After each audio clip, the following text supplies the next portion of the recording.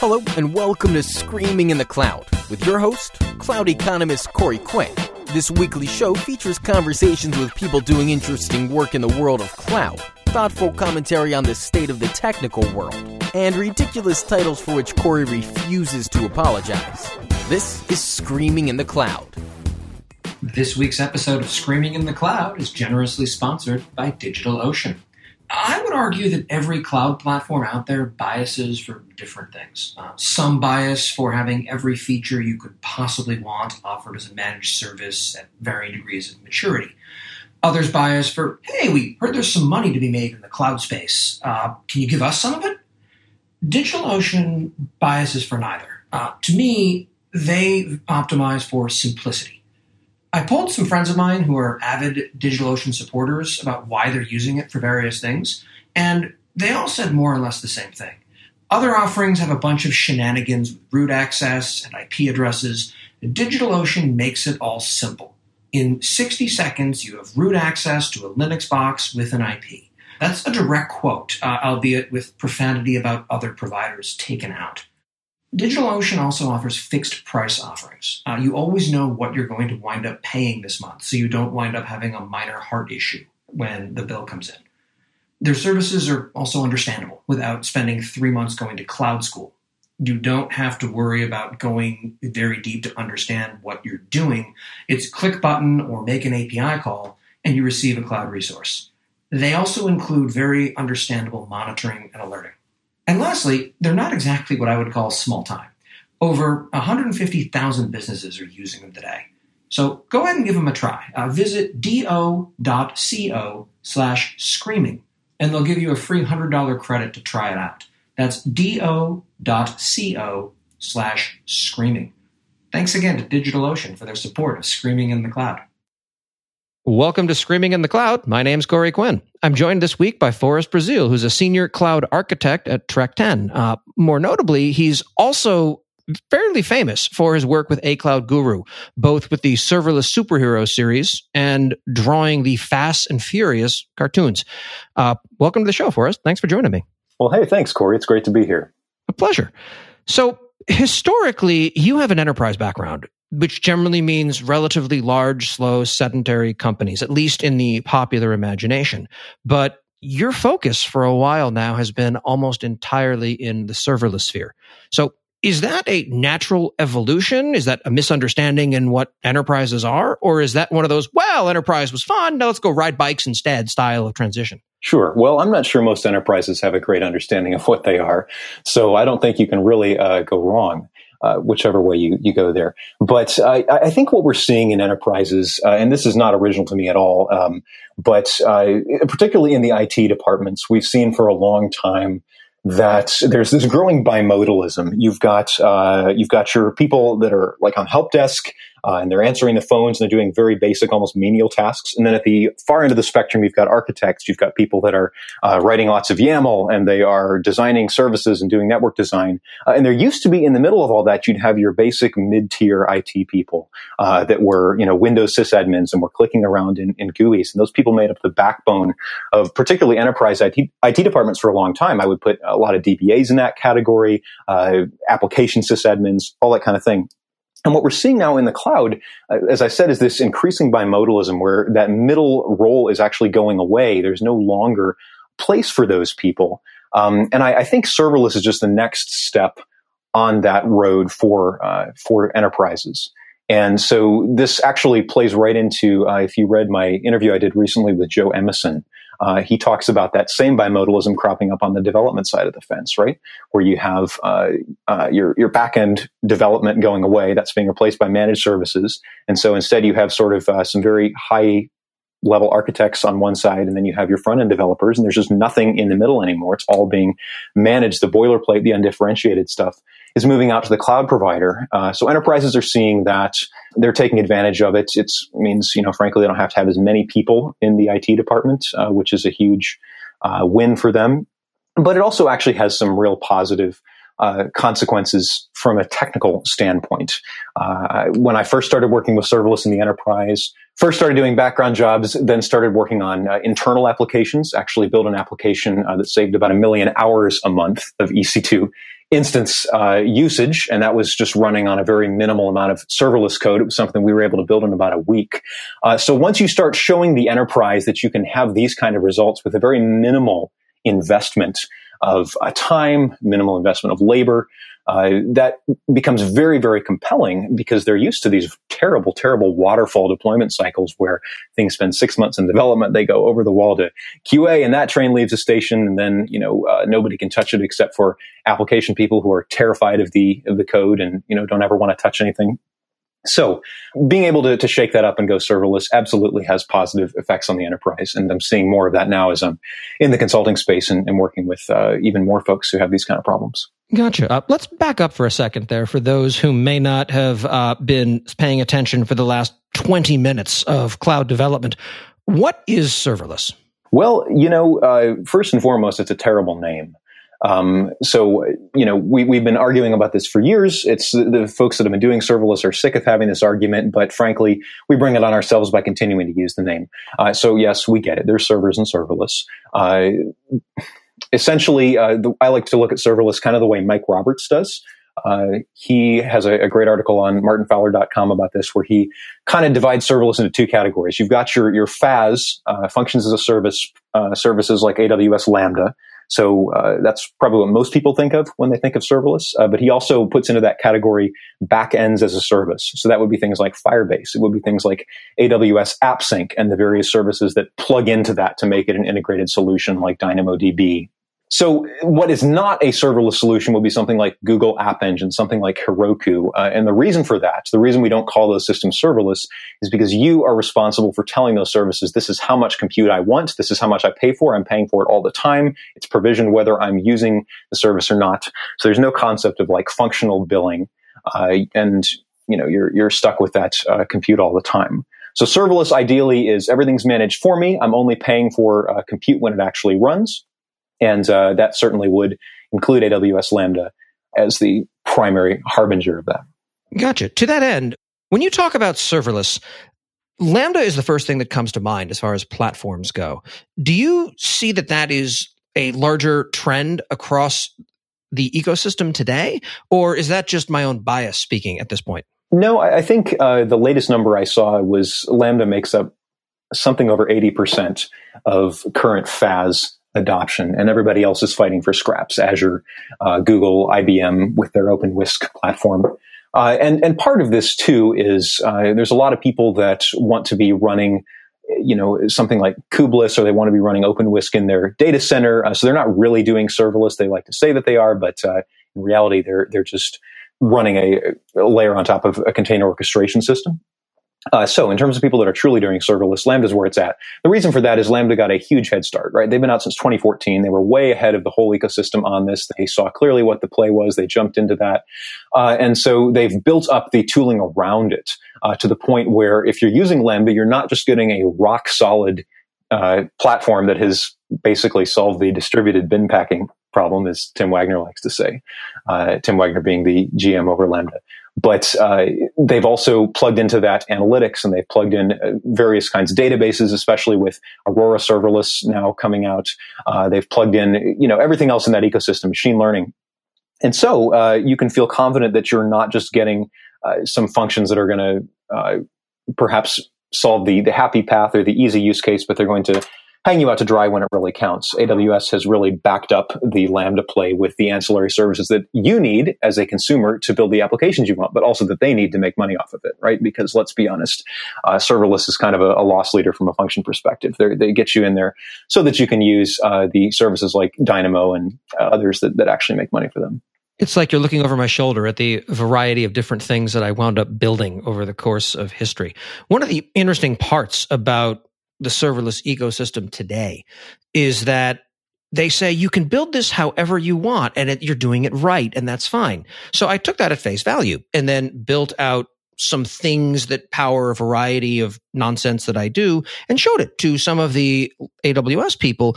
And their response was, yeah, when we said you could do whatever you want, we really didn't think about you when we said that. So it turned into a bit of a eye-opener as far as the way that I think about things and the way that the rest of the industry tends to do not often align, if for no other reason than I'm a dangerous fool. So while it's interesting seeing my nonsense juxtaposed with what other people are doing, what's more interesting is seeing how other people who are doing this seriously tend to fall into very different use cases, very different patterns. It almost feels like no two Lambda environments are alike. Would you agree with that? I absolutely would agree with that. There's been an attempt over the past couple of years, especially once API Gateway came out, which was really what turned Lambda into a viable platform for applications. There's been a lot of attempts to put frameworks around the serverless concept. Serverless framework, formerly JAWS, of course, being the most famous, but there's others out there, Apex Up. AWS has their own extension of CloudFormation now called SAM, the serverless application model, which I really like a lot for AWS specific use cases. And the reason those frameworks come out is that people are struggling to make sense of all these options, right? Because you're fragmenting so many things that you used to be able to think about all in one package. I think one of the things that we are really missing in the serverless space, and this is not even an AWS thing, this is just the industry broadly, is this is a extremely new concept, right? You see people saying it's just CGI scripts or it's just PaaS, something we've seen before. And what they're missing is we haven't really seen at this scale all these different cloud services being knitted together to form applications that are serving major production workloads. And because of that, there's not a lot of best practices around this. So you have a lot of people diving in head first, and they're solving these problems as they go. The services are immature. They're getting better, but they're immature. The best practices are non-existent. The tooling around it is not there. So it's up to us as a community to acknowledge that, to put the time in and put the work in to establish these best practices and then to really educate. The education barrier for serverless is huge. It's not just about the technologies being different. It's about your workflows being different as developers. It's about, a comfort level from ops folks and from security folks all the way up to the top of the business. So the advantages are real, but we have to get out there and help people understand how they can get where they need to be without just getting lost in a morass of pain and agony, because I've seen that happen too. In fact, I've experienced that, and that sounds like you maybe have as well. Absolutely. I mean, for example, I tend to focus on using the serverless framework. You tend to prefer using SAM. Other people would say Apex, Chalice, Architect, or a half dozen others. And the consensus for best practices that has rapidly emerged is that everyone else is doing it wrong. How do you see this starting to solidify as the industry evolves? I think that there's two distinct components to this. And this is where we get into the question of multi-cloud. So I think that the individual serverless providers are really doubling down on their ecosystem, providing a lot of value. That's why you see AWS providing services like SAM, the serverless application model, because they believe that their value add is not just in Lambda, it's also in all the things that plug into Lambda. And I'm sure Azure would say the same thing, and the other cloud providers. So in that sense, they would argue, and in many cases, I would argue that you're not getting the full benefit of serverless if you try to take perhaps the least common denominator from a bunch of different clouds and knit them together into some sort of hybrid serverless monster. But at the same time, the fact of the matter is some of these providers are far ahead of each other. For example, I would say that Google Cloud has done some really innovative things with the AI stuff, with natural language processing, even with some of their database services that AWS has lagged a little bit behind on. So if you are able to isolate different parts of your stack, and you're able to place those on different clouds, then there's some value in having a framework that ties those together. So short answer, too long didn't read. I think we're going to see native cloud providers consolidating, but we're also going to see individual frameworks that are taking components of a application stack, the analytics component, let's say, the compute component, the data component, and you're going to see them tying those together so that you can build a system that meets, the latency requirements that it has to, but also gets the best of all possible worlds. But I think we're a ways out from that. And just to be clear, a single cloud is hard enough to learn. Multiple clouds, frankly, I only know of a few people who are effectively utilizing multiple clouds today. The education barrier just grows by leaps and bounds. So we're nowhere close to this being reality. Those people tend not to sleep a lot either. No, they tend to drink a lot of coffee or something. Last question before we change to another topic. What's up with this whole serverless versus containers thing? Yeah, so I think this gets back to the enterprise part of the conversation.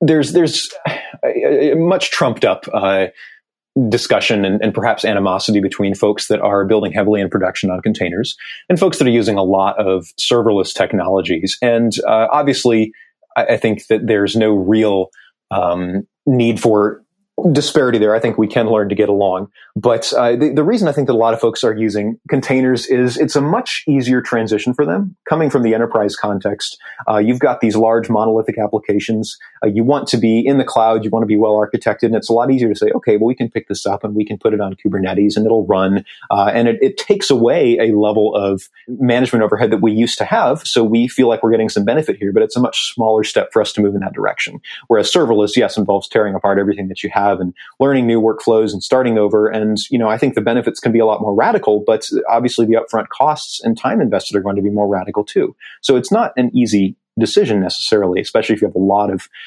time and people invested in older ways of doing things. So I think that's what's going on there. I don't expect that tension to go away anytime soon, but, we'll see what happens. Very fair. Let's move on to another topic, specifically the Serverless Heroes interview series that you run over at A Cloud Guru. First and foremost, why haven't I been on the show yet? Well, frankly, Corey, you just haven't asked. I mean, that's really the biggest thing. So what I'm hearing from you is you need to get on the schedule and we'll work that out. But I would love to have you and just let me know. Historically, I've always been someone who sits on the curb and claps as real heroes go by, but we'll see what happens. Why not? Remember, you get nothing you don't ask for. So given that you're speaking to more or less everyone who's doing everything in the nascent serverless field, you have a pretty good perspective to see the trends that are emerging in this space. What are you seeing? I think there's a few things, and I try to be careful about the serverless bubble, right? There's a very small percentage of people in the industry as a whole that are using these technologies, and so we can get into a little bit of an echo chamber. So I try to make sure I'm talking to folks who are thinking outside the box and coming from different types of backgrounds. And so that includes people in large enterprises, people that have startups, like Joe Emerson. On the enterprise side, I've talked to folks like Michael Garsky at Fender, which that interview's not out as of the present, but that'll be coming out shortly. There's kind of a common theme that has emerged from all these people, which is that they're just moving so much more quickly with serverless than they were before. It's almost kind of an awe in their voices. That doesn't mean these are people that aren't still having problems. Obviously, every one of these people has their own set of serverless war stories, and that gets back to the best practices discussions that we've been having. But overall, these people, with one accord, I think, are saying, I'm never looking back. And these are people, again, that are using these technologies in production today. They're using them at scale. So these are not toy projects. These are serving requests at web scale or whatever that means today. I take their word for it that they're actively happy with what they're doing. I've also talked to some folks that are a little bit more in the consultant or thought leader kind of space, which I don't think any of those people would prefer to be known first by that name. I try to talk to people that are doers, that actually have... speak for yourself. You can email me at corey@thoughtleader.guru. No, I'm not kidding. And yes, and I believe you're a doer as well. But anyway... The folks that are actually doing stuff in this space, but I talk to people that go around and see a lot of these deployments, both successful and failed. And what I'm getting from that overall is that this is a space that is growing. It's not just about startups. I think people have a perception that, well, if I'm an enterprise and I've got a lot of legacy code, that serverless is not for me, and that's absolutely not true. We're seeing that if you go in and maybe you take almost like a startup sized project inside of an enterprise, you build out a tiger team and you go after something, you can actually see enough value quickly enough that it drives excitement throughout the enterprise as a whole. So this is the trends that I'm seeing emerge as I talk to different people throughout the space. I do talk to folks that aren't just AWS. I've had Azure Functions product manager on the series. I've talked to Kelsey Hightower, who's a developer advocate at Google, and all of those folks have similar perspectives. So again, it's beyond just one cloud provider. This is something that's happening in the industry as a whole. So something else that you've been working on that's impressive to those of us with no artistic ability whatsoever is your Fast and Furious cartoon series. How do you make them? And when I say how do you make them, I'm not meaning how do you come up with jokes. Frankly, people would love to know the answer to that and then send me to whatever class teaches that because mine are terrible. But what does your production workflow look like for getting cartoons into, I guess, a digital space? Sure. So when I first started doing Fast and Furious, the original title was Cloud Pleasers. I was doing them on my personal blog. This was like 3 years ago. I was literally just drawing them with a Sharpie marker and scanning them in on a scanner. It was just something fun to do when I was bored at work. But after they moved over to a Cloud Guru, I got an iPad, and I'm using a program called Procreate to do them now, which I love. It's easy to draw, they're easy to color, and they look a lot better. At least they look better than drawing them with a Sharpie marker. Actually, I have a bit of a serverless component to the process, and it's related to my invoicing. So I've open sourced that part of the cartoon workflow. You can find it if you search for a project called Invoiceless on GitHub. So if you have recurring invoices you send out for something and you want to use Lambda and SES and CloudWatch to do that for you, you're welcome to use that process. That's how I invoice the cartoons. But it's definitely something I enjoy, and I keep my ear close to the ground. So if you have a great idea for a Fast and Furious cartoon, let me know. I'll try to work it in. Absolutely. This solves the problem beautifully of my having no artistic ability whatsoever, which is fantastic. Getting a little bit back to the idea of the dominant serverless platform today being Lambda, API Gateway, and the things that are tied to that. If you had a magic wand, what would you change about them? I think obviously Lambda has come a long way since it was inaugurated, and a lot of the pain points with it are things that the Lambda team is well aware of. I know that they're working on. One thing that I think just continues to be really tough is the whole packaging aspect, particularly if you're not using Node.js. If you're using something like Python, getting your serverless functions into a format where you can zip them up with NumPy and SciPy and all the other things that come along with Python. It's really tough. Trying to work that into a CI/CD process is rough. We wind up seeing people doing things like, committing large packages to source control third-party libraries, which obviously is not a best practice. And yes, there are ways around this. Serverless framework has some plugins that make this a lot easier. But the fact of the matter is, as long as it's not supported in the native tooling, it's going to be rough. And this gets into a little bit of a broader issue around kind of code organization. How do I organize my serverless functions? How much code do I include in a function? Do I have one giant mono repo and all of my functions use the same code base? Do I split it out and have different code, make my packages smaller? There's just not a lot of guidance around this. People flail at this a lot. And so we're kind of veering here between things that the service could be doing and just needs for better education. But I really do think that there's a place here for the Lambda team to step in, make it easier to load certain libraries in the runtime natively without you having to ship them as part of your code package, perhaps making a shared library space available so that you can put code out there once, perhaps have it in S3 or somewhere, and then have multiple functions that hook into it so you don't have to ship those libraries that you've written as part of every single function's deployment package. So that would be a big thing around that whole area. And then, of course, you always want to see longer runtimes, bigger code package sizes, more disk space, more memory. And the Lambda team has given some of that to us already. The memory sizes are a lot bigger. I also would like to see maybe a couple more knobs on the console. Right now, you have one knob for memory and CPU together. And I understand why they don't want to increase that too much, because the whole point of Lambda is you don't really know what's under the hood. It's just a single dial you turn and you get compute, right, whenever you need it. But you wind up with people trying to reverse engineer this stuff and do weird things to keep functions warm. So, either you have to give more transparency or you have to accept some of those limitations. And I think people have made it clear that they love Lambda. They want to find new things to do with it. And they're not satisfied with where things are. Something that's emerged that I've noticed is I've had a client or two ask me about, you're using a bunch of Lambda functions. Why don't we just crib from your deployment process? And they were very happy with what I did until they ask a fun question such as, okay, that's great. What if a second person needs to work on it? And my response was, never do that. That would never work. Why would you ever have more than one person working in your company? And then I realized I've gone off the deep end again. It's almost like every person that I've met who's doing extensive work in this space has been building their own workflow and their own tooling around it for a little while. There's a definite sense from my perspective that there needs to be a unified process unless you want to spend the first week of a new hire getting them up to speed on your specific unicorn deployment methodology.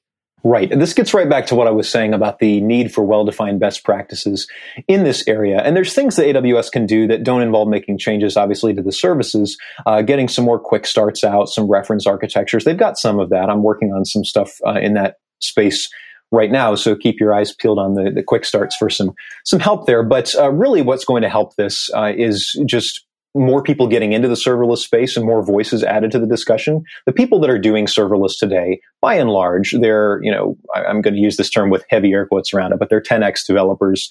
They're people that are early adopters. They're on the cutting edge. They're the kind of people that will go and play with stuff and they'll build stuff, even if all of the tooling isn't there and there's, 20% missing features, just because they're excited about it and they figure, well, I can paper over any gaps that are there because I love writing glue code and this is all going to be awesome. But the reality is that then you wind up with a bunch of solutions where everyone has its own 20% of special sauce, and that's not going to be viable long term. So I think it just involves more people getting involved, more people saying, hey, I'm not going to use this until it meets a standard that's a little bit more settled down. And I think it's already happening, but it's only going to continue to happen. We're way ahead of where we were 6 months ago, 12 months ago, 18 months ago. And I expect that trend to continue. It's moving in the right direction. Absolutely. I think from my perspective, at least, it feels like serverless today is either a toy or it's being used to spackle over feature gaps in AWS offerings natively. And I suspect that today there might be a bit of truth to that. I don't believe that will be the case a couple of years from now. I think we're going to look back at what we're dealing with today in a similar way that we do with EC2. If you take a look at EC2 10 years back, doing anything with it was like pulling teeth. You had an entire cottage industry that sprung up around making it understandable to a human. Today, 2 or 3 clicks, and you have an EC2 instance or 1,000 EC2 instances, and you're not having to go slog through very low-level configuration details. It feels like Lambda is following a similar maturity curve. I have no doubt that it will. I love Simon Wardley's frequent comparisons of the reactions to Lambda and then going back and putting them side by side with the reactions to EC2. It's sort of that first they ignore you, then they laugh at you, then they fight you, then you win kind of thing. And I think we're somewhere between fighting and winning on the serverless side in terms of it being a viable technology that's really being embraced by the industry as a whole. But as I said, we're way ahead of where we were. And I would actually take a little bit of issue with the statement that it's just a toy or it's being used to paper over gaps. I mean, I think there's people that have that perception, but especially as I've gotten more into the interview series I've been doing for A Cloud Guru and talking to people like Rob Gruhl at Nordstrom and Michael Garsky at Fender Digital. And of course, Netflix has a whole range of serverless capabilities. There's it's really more about the quality of your engineers, and folks are doing really incredible things. What's really going to mark the maturity of the service, though, is not when it's just being used for toy things, but when it's being used for serious things by people that are not at the very cutting edge of adopting every new technology that comes out, but when it is, it's just seen as something boring, basically. Once Lambda becomes a boring technology, that's when it's really going to get adoption. The grown-ups, as it were, people with serious regulated workloads where if they mess things up, people die or the ATM starts spitting out 20s. Well, yes, but again, I don't want to imply that those type of folks are not using Lambda today. They absolutely are. And in fact, some of those folks are the ones using Lambda most heavily. You can look up what Capital One is doing as an example of a banking company that is really heavily into serverless, into DynamoDB, into tools like that. But yes, we're going to start picking up those enterprises on the back half of the adoption curve. Absolutely. And please don't think that I'm implying criticism of these folks. I want companies that do banking and healthcare to have a little bit more rigor to their engineering process than, well, I wrote this code at 3 a.m. It's awesome. Probably. I'm too tired to tell, to production with it. There needs to be something that gates code and enforces a level of maturity before some things make it to production. Not everything needs to be fail fast, iterate quickly like a typical startup would. I don't think that there's anything inherently wrong with a company today that is not investing in serverless. It is not a panacea that solves all problems. Well, that's exactly right. And, again, coming from the enterprise background where definitely the tendency is to err on the side of things taking forever, I do appreciate moving quickly. One of the great things about serverless, and several people have mentioned this, is that it allows you to try a bunch of different prototypes. There's really very low cost of failure. So you're able to go through and, say you're not sure exactly which of 3 ideas is going to work. You spin them all up in Lambda. It's easy to A, B, C, D, E, F, G test something when that infrastructure is only being paid for while it's being used. So it's easy to do things like blue-green and, phased rollouts and canary deployments. All of that becomes very cost-effective with Lambda. So, and of course, the other services that would be involved in that type of a stack. So there's really no barrier to people going out and being innovative and trying stuff with these services. It takes you a while to catch up with your legacy applications, and folks need to go out and get training. You're absolutely right. That's going to take time. There's no rush per se, no immediate rush, but I don't think there's any benefit to sticking your head in the sand, because ultimately you are going to get lapped by the folks that are taking the time to level up and invest in their people and take advantage of these technologies. Absolutely. Could not agree with you more. A personal question for you. In your official biography, you talk about your master's degree, you talk about the work that you're doing with A Cloud Guru and, of course, with Trek 10. And then at the end, you throw in that you're an AWS certified solutions architect, professional grade. Where do you stand on the idea of pointing at a certification as proof positive that you know what you're talking about? It struck me as a little odd because you are a known person in this space. And generally, past a certain point, there's a segment of our sector that looks down on certifications. How do you feel about it? Well, yes, you say official biography like you picked my authorized biography off a shelf somewhere. I think you're referring to my blurb on the Trek 10 website. Well, you don't want to know what the unauthorized biography has to say about you, I assure you that. Well, that's why it's unauthorized, right?